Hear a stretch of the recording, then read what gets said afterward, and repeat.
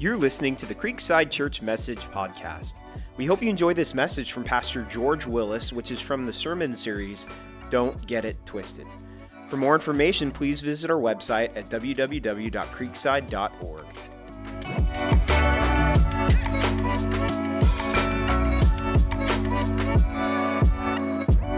I want to welcome everyone watching online. I know Pastor Aaron already did that, but can we in-house let those online know we love them by making some noise?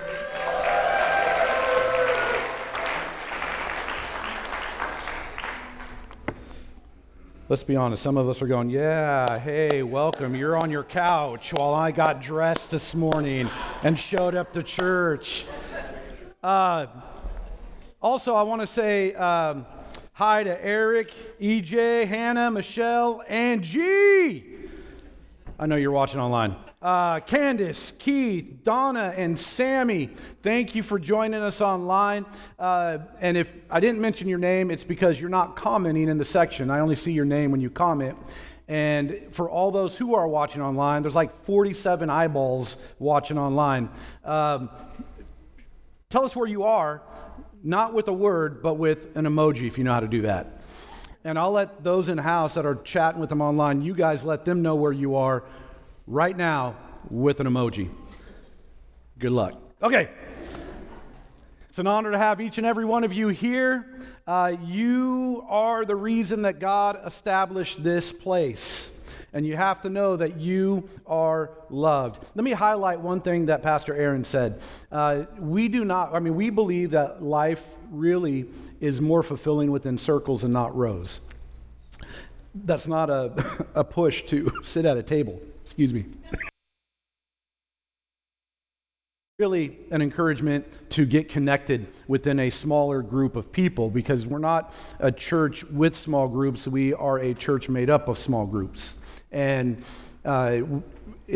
we want to get you involved in relationship or give you the opportunity. And one of the ways we do that is small groups, Creekside groups. But during the summer, we don't have formal Creekside groups because of the vacations and the schedule. But we want to create an environment where you can connect with other people, invite your unchurched friends to connect with friends within the church in a non-awkward or unawkward, I don't know what the correct grammatical way to say that is, way, and eat really good food.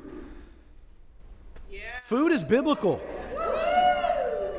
And what I'm asking you to do is pray and consider, talk to your spouse or whoever, and see if you can host one barbecue for June, one barbecue for July, one barbecue for August. That's it. And I promise you, if you do, I'm going to be talking with some families too about Kristen and I partnering up with hosting them as well.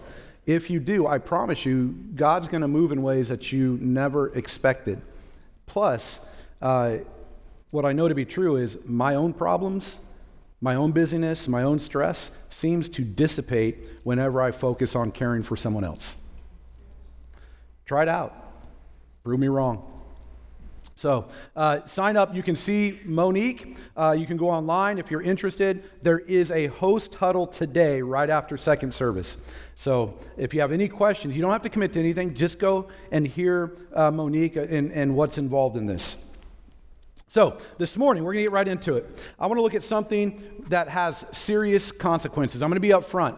You may feel a little pressed on this. I may mess up your theology a little bit, or you may not like everything I'm saying today. I'm just being transparent with you, because we're going to talk about something that has serious consequences. Serious consequences, and it's a dangerous lie that a lot of us believe. So I want to have a little fun this morning, because I know it's going to get kind of heavy, but I want to have a little fun today. I want you to look at the person on your right and left. Okay? Look at the person. All the introverts are going, I don't like this place. Look at the people on the right and left, and here's what I want you to do. I want you to point at the one who looks like the biggest sinner.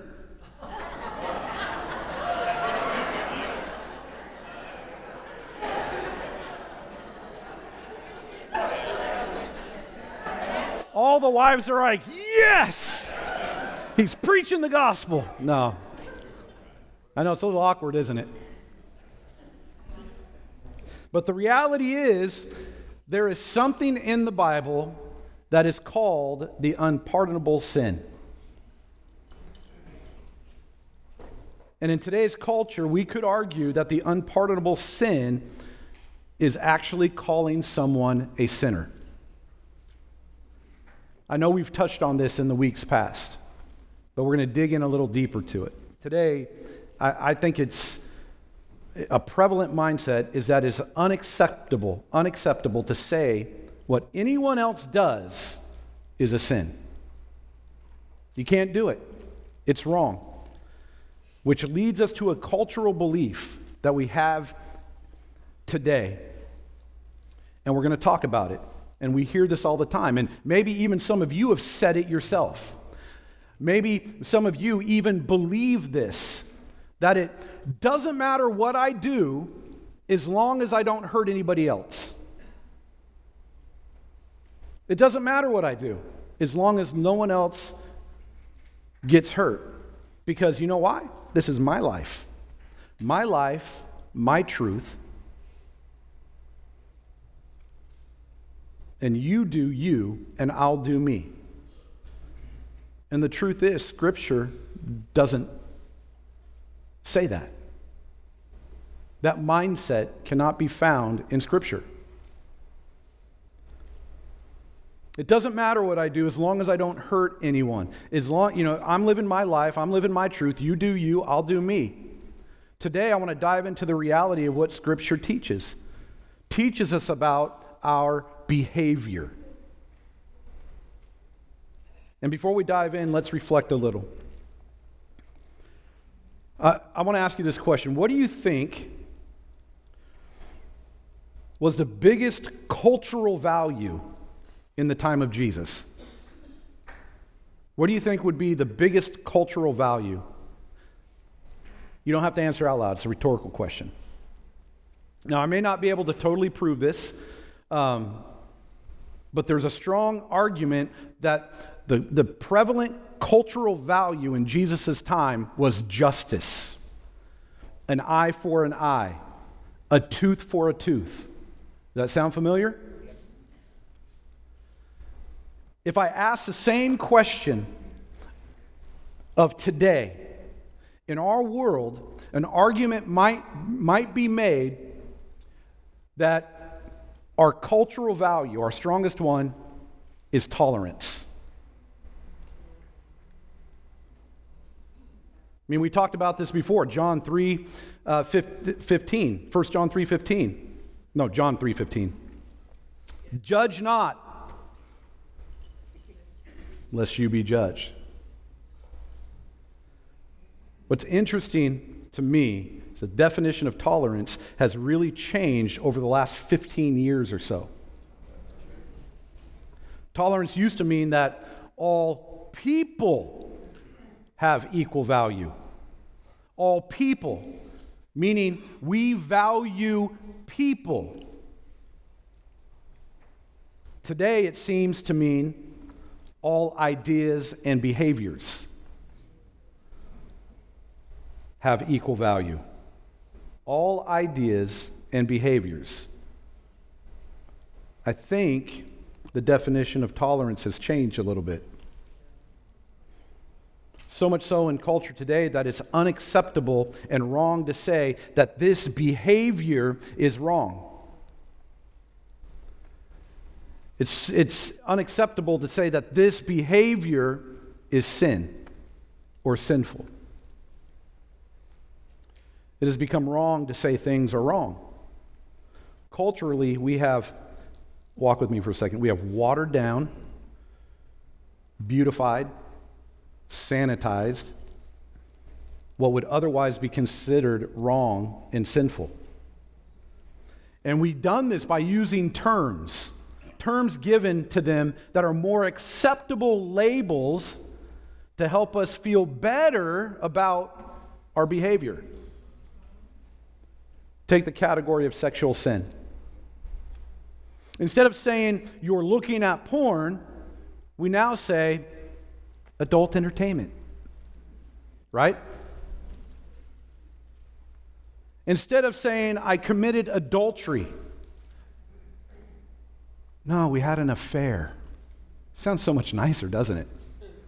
We had an affair.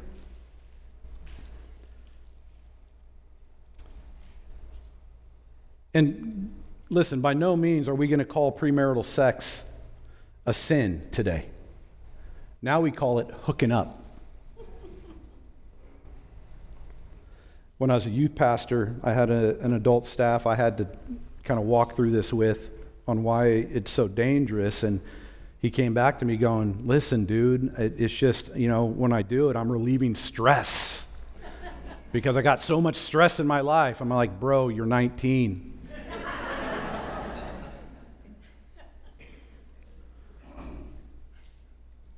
We have taken what was once wrong and we've changed it. We've changed the way we describe it. In our culture today, the unpardonable sin is telling someone else what they are doing is wrong. Even as a pastor, marriage counseling. Hey, we're not getting along. Well, you stop being selfish. You stop being selfish. Focus on one another, and then they leave the church because Pastor George ripped them a new one.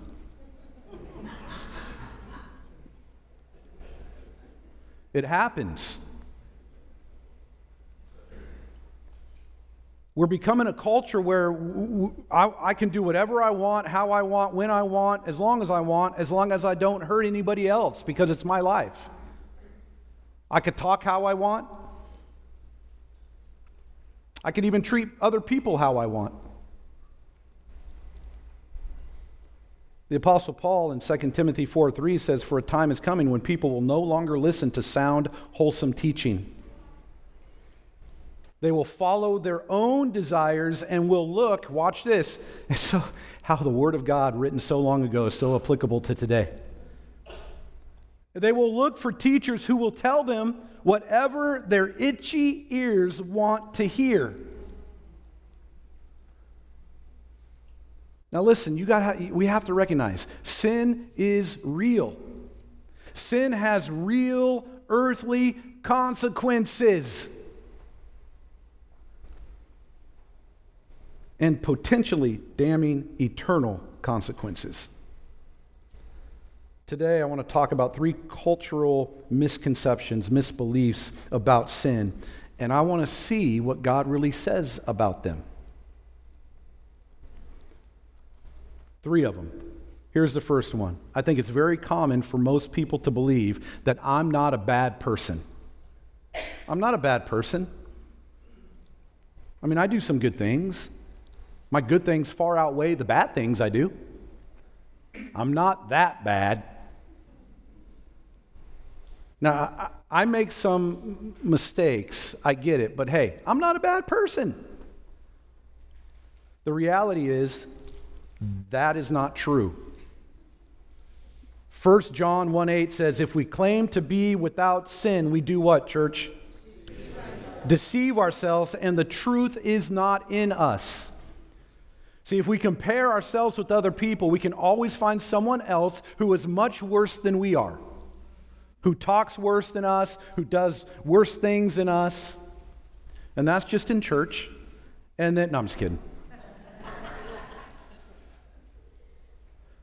But the reality is, and the truth is, that other people are not the standard that we are to live by, that we're not to compare ourselves to. When we compare ourselves to a holy and just and perfect God, can anyone ever really measure up? When we compare ourselves to a perfect, holy, and just God, here's the reality that hits you. I am a horrible person. Compared to the love of God, the grace of Christ, I'm a horrible, filthy sinner. And look around this room. This church is filled with bad people. How many of us have ever told a lie? Raise your hand. Some of us who aren't raising our hand are lying right now. How many of us have ever stolen? We already addressed this because all of you, many of you, if not all of us, have taken a Creekside pin. My wife's going to fight me on that one. How many? Yeah, you.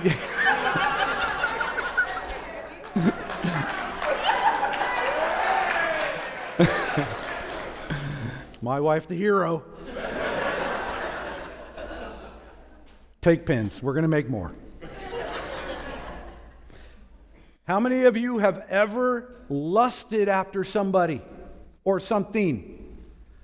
Not many of us want to admit that, but we have. So if you've ever done any one of those three, what are you? You're a lying, thieving adulterer. We're not inherently good people. We are sinful to the core. We're not good people. In fact, Scripture teaches us in Romans 3:10, there is no one righteous. How many? Not even one. Not even me. I wasn't born a pastor. I mean, let me give you an example, and I fight this every day. I don't know how many of you have to, you drive or commute to work, but every time I leave this place during the weekday, it doesn't matter when I leave this place. No matter when I leave this place, I get on Highway 4 going west, and then I live in Pleasant Hill, so I have to merge onto 680 South. Some genius at Caltrans said, hey, let's make that merge as tiny as possible. So what happens? Cars back up for 5 miles on Highway 4, and then you got to merge into a lane where people have been waiting hours to get on to 680, and you essentially have to cut them off. Or you're the one that has been waiting in that line, and you don't want to let someone else in. Nuh-uh, Buster, you need to wait your turn like I did 5 miles ago. But then they start creeping in, and they nose their car in front of yours, and they're not going to hit me. They're really not thinking, they're not going to hit me. Oh, they're going to hit me. And what do? You lay on your horn. You may hold up a hand or two. You get mad, don't you? My wife used to say, listen, I'm going, I can't get over. They're driving right up next to me. And if I speed up, they speed up. Am I the only one that's been there? They're not going to let me over. My wife goes, babe, just turn on your blinker.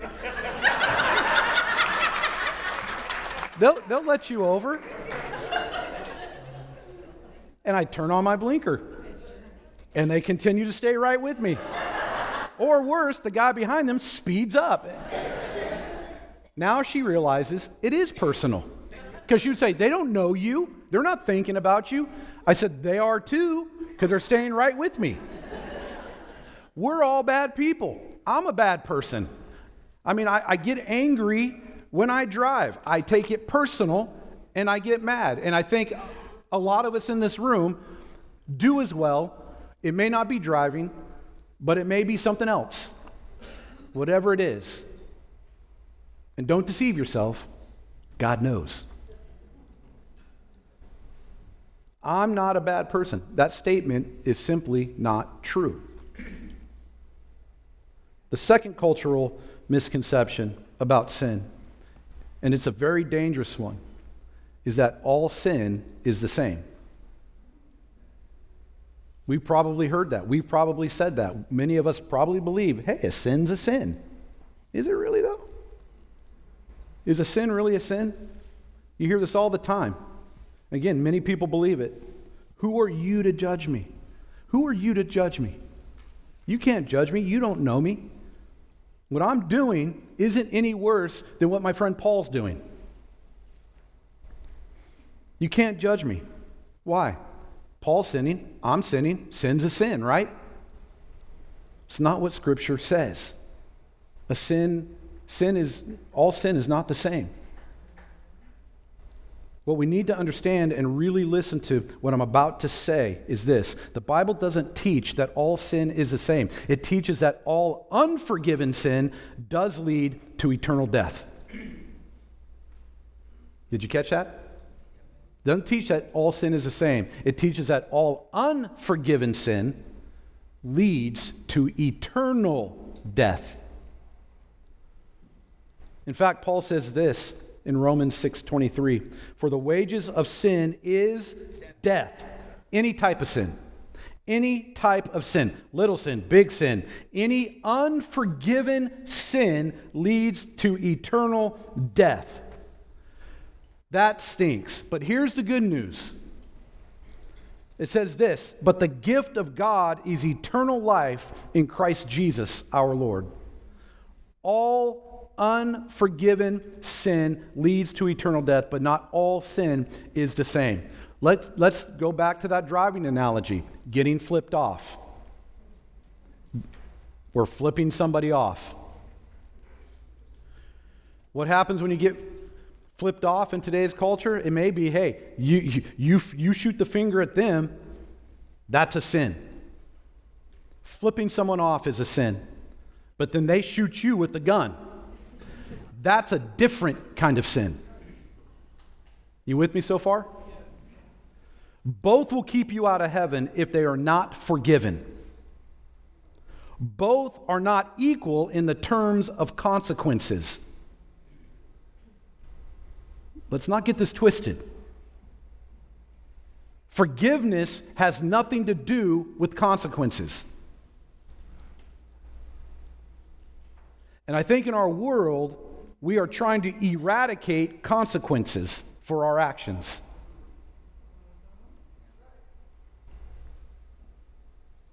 All sin is not the same. Unforgiven sin separates you from God, but all sin is not the same.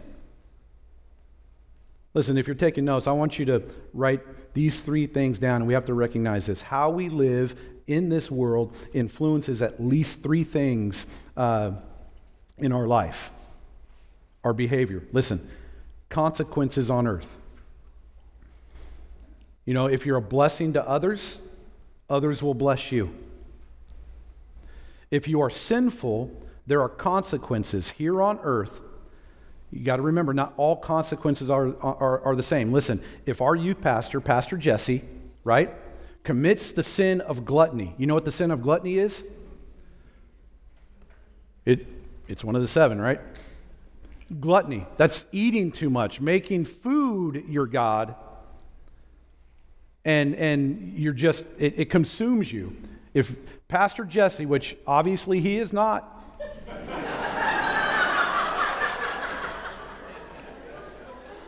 I'm just using him as an analogy.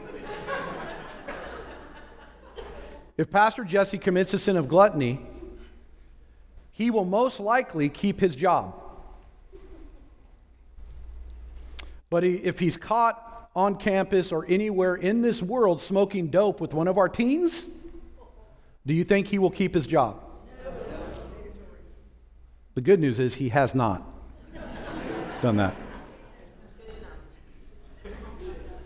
You see the difference? Consequences are not the same. There are different consequences to our behavior. Would you agree with me or disagree with me?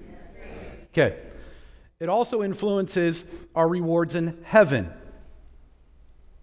You got to know that God rewards certain godly behaviors in heaven. There are rewards in heaven for how we live here on earth. What we do with what God's given us here on earth.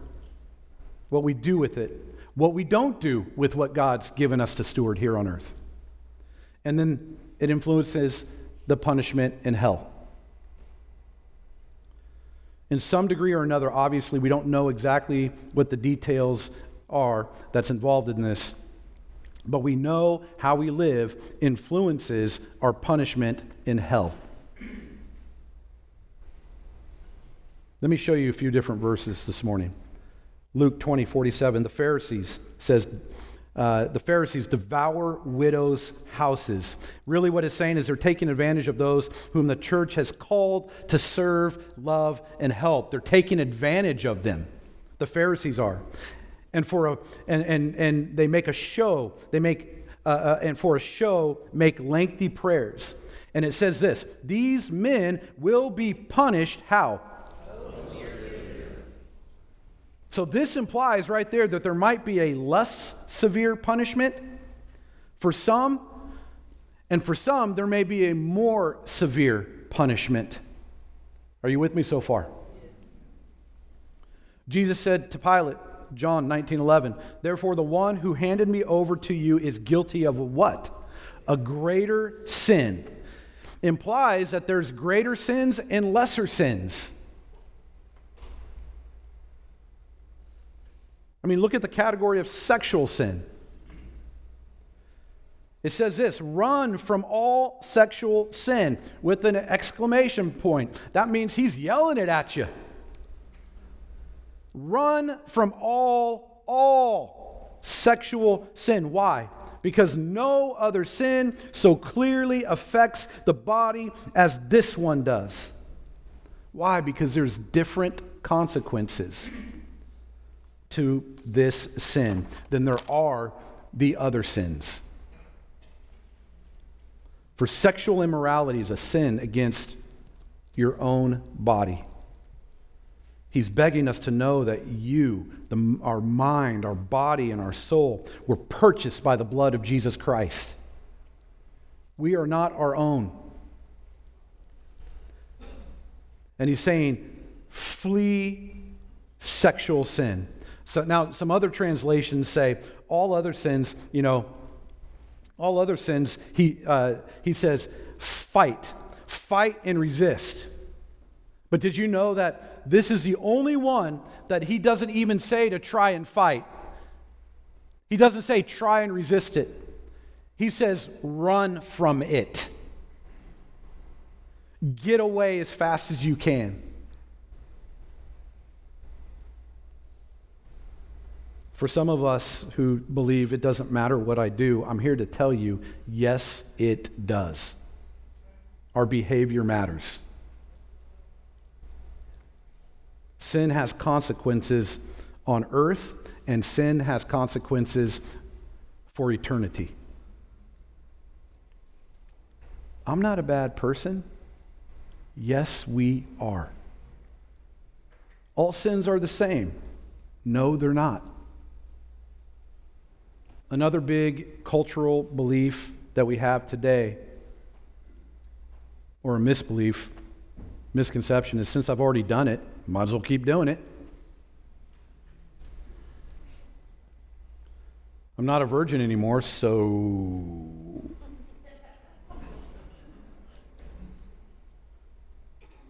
I've already done drugs, so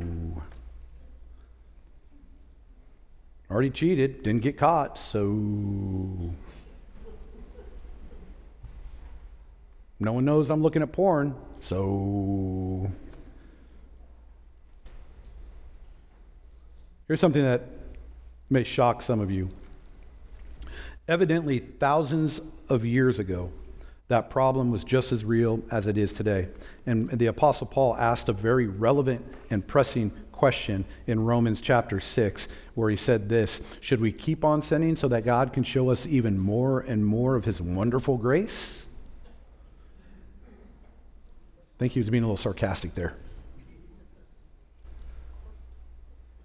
I mean, hey, if God's forgiven us anyway, why should I stop? I'm not hurting anybody. Why should I stop doing this? And then he shouts at us, of course not. Are you stupid? No, he didn't say that. That's my emphasis. He says, you're smarter than that. You know better than that. Since we have died to sin, how can we continue to live in it?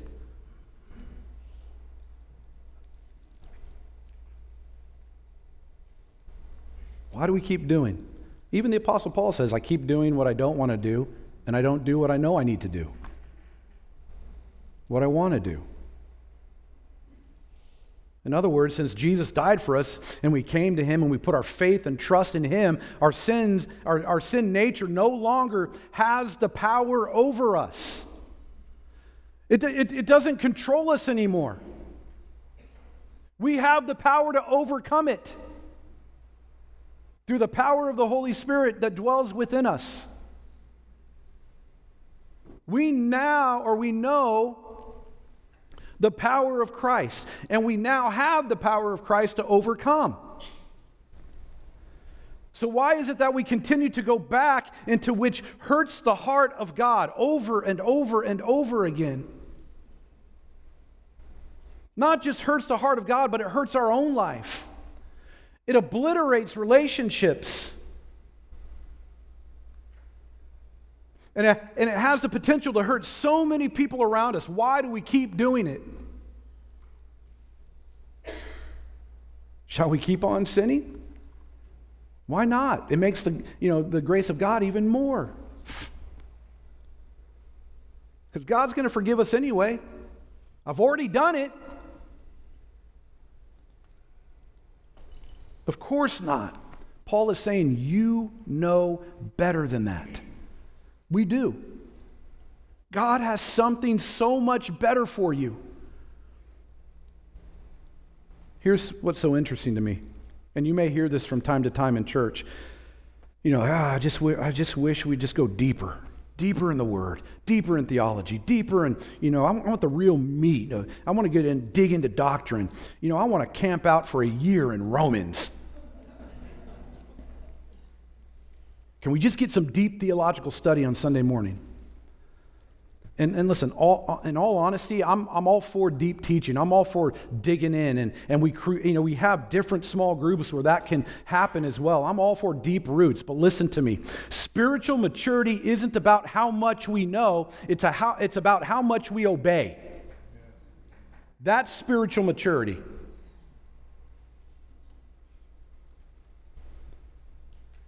Spiritual maturity isn't about more knowledge. Spiritual maturity is about having more fruit. Spiritual fruit. Spiritual maturity is allowing the Holy Spirit to take over and to live through you. That's spiritual maturity. If you love Jesus, you will obey Him. Obey Jesus. Remember, we surrendered to Him as Lord of our life. Not a partner in my life. The problem is, and here's what I'm learning. Most Christians are educated well beyond their level of obedience.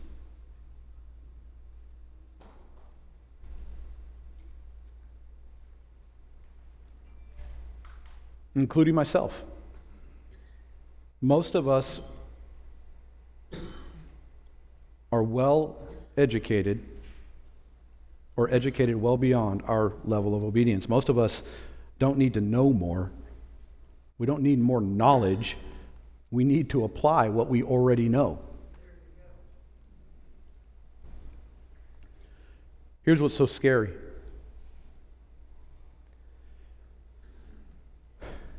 And we see it all the time. And this is kind of where we kind of get jacked up in this relationship with Christ. We continue in sin, and we don't even realize it. Here's what seems to be true. The most miserable people in this world are not non-Christians. The most miserable people in this world are Christians who continue to sin.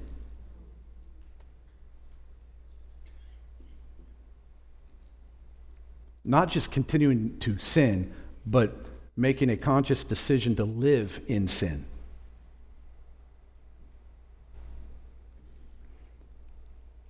Those who know the freedom we have in Christ, those who know the grace and forgiveness available to them, those who know the standard, but yet they intentionally disobey God. When God says, go right, and you go, no, I'm going to go left. They know that, there is something better, but we continue to reject the way and the will and the purpose of God. And I'm not standing here before you acting like I got it all locked down and put together. I don't. In fact, if you're not aware of sin, chances are that it's a sign of spiritual immaturity. Because the closer I get to Jesus, the more he reveals the impurity in my own life. The more time I spend with him, the more time I spend in God's word, the more of my imperfectness is imperfectness? I said that right? Is revealed in my own life. See? Right there. I'm always in a state of confessing sin in my life. Not so God will love me. Not so Jesus will love me more. I'm always in a state of confessing sin because I love him. It's my response to him. Because I don't want to do things that are displeasing to him. And some of us need to be reminded that this, sin, it's progressive. It's not just a one and done. It's progressive. Sin grows best in the dark. It's like a fungus. When you keep it hidden, it grows. Begins to consume you and overwhelm you and overtake you. But when you confess it, it brings it into the light. And that's when the light of Jesus sets you free. When you confess it.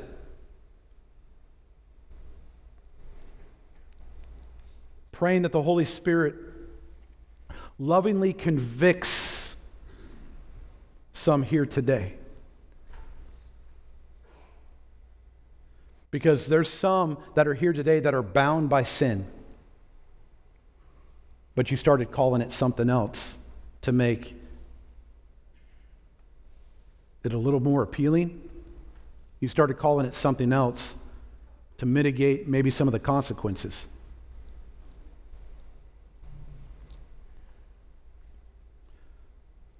I'm not sure what it is for you, but whatever that sin is, it's progressive. Pornography, it grows.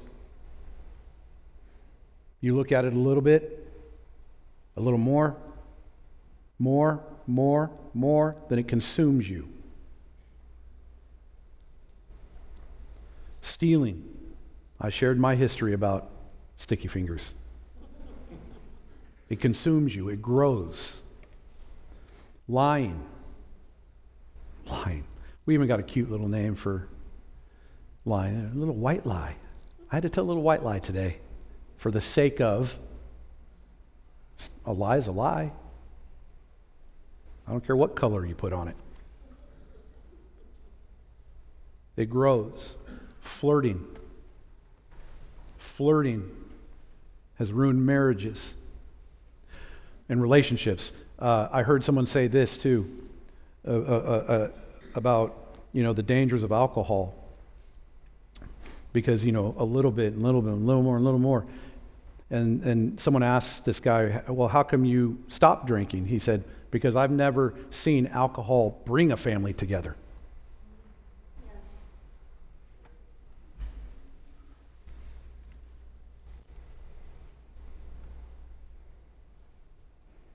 Here's what I know about sin, and you may have heard this. It takes you farther than you want to go, it keeps you longer than you want to stay, and it costs you more than you ever wanted to pay.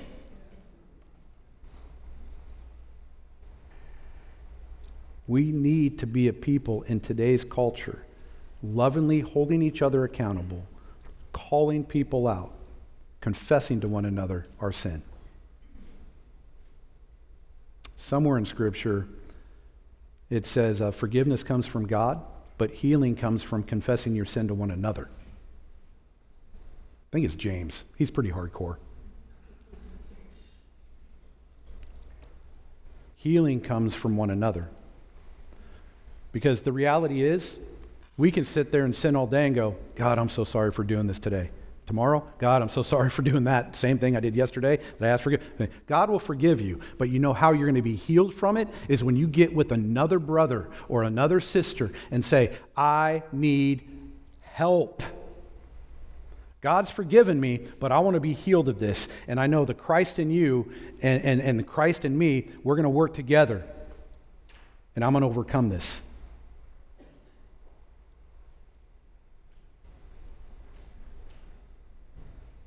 Kind of makes it, changes the perception. Camera angle on. Maybe what I do does affect other people.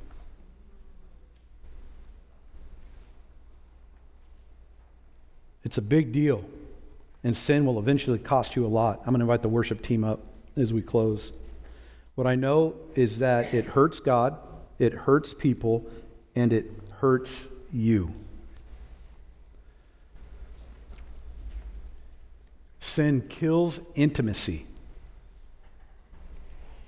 Sin dulls God's voice in our life. Sin hardens your heart, and what happens is you begin to distance yourself from God.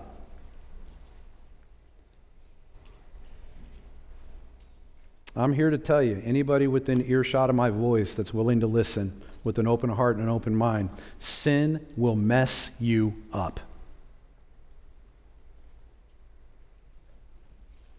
That's the bad news. The good news is Jesus is a friend of sinners. Jesus is a friend of sinners. Say it with me. Jesus is a friend of sinners, and Jesus is a friend of mine. When you see yourself as a sinner, you will then, only then, see yourself as one who is in need of a Savior.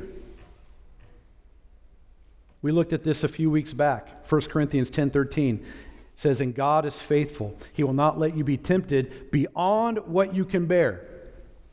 Tempted. But when you are tempted, He will also provide what? A way out so that you can endure that temptation. It doesn't matter what you are trapped in. It doesn't matter how long you've been there. It doesn't matter, if you think you can never overcome it. God says He will always give you a way out. Always. And that way out is Jesus. It says He is the way, He is the truth, He is the life. And what we need to do for many of us, if not all of us, including myself, is we need to begin to step out of our sin and step into a relationship with Christ. We need to step out of our sin and step into submission to the lordship of Jesus Christ. That means stop inviting Jesus onto your throne and trying to half-cheek it with Jesus. You know what I'm talking about? Jesus, I want you to be Lord of my life. I want you to be on my throne. I want you to take the throne, be on the throne of my life, but I kind of want to sit there too. So can you scoot over a little bit? Kind of let me do what I want to do? Step out of our sin step into a relationship with Jesus. 1 John 1:8-9. If we claim to be without sin, we deceive ourselves and the truth is not in us. If we confess our sins, it says God is faithful. God is faithful and just and will forgive us our sins and purify us from all unrighteousness. Step out of sin and step into a relationship. And how do we do this? Stand with me. Stand with me, please. Because I'm about to read a passage that could be life-changing for every single one of us in this room. Even those who have been walking with Jesus for 20 plus years, 10 years, 15 years, 15 years. We need to give this passage the reverence that it is due. Because I believe the work of Christ on the cross demands so much more than we give.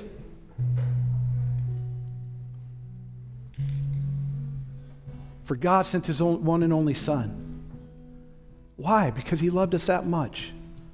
That whoever believes in him will have eternal life. That's not the passage I'm talking about. It's this one here. We're talking about sin. We're talking about confessing our sin. We're talking about not, putting cute terms on a death sentence for eternity. Romans 10:9 says, if you confess with your mouth that Jesus is Lord, not if you confess with your mouth that Jesus is a cool dude to know, or he's kind of like my best friend. No, he's your Lord. He's my Lord. That Jesus is Lord, and you believe in your heart that God raised him from the dead, you will be saved. For it is by believing in your heart that you were made right with God. It's by confessing with your mouth that you are saved. Listen, friends, we're going to worship in a moment. There's no need to clean up your act. There's no need to get things right. There's there's nothing you need to do except to step out of your sin, believe, and confess. That's it. Believe and confess.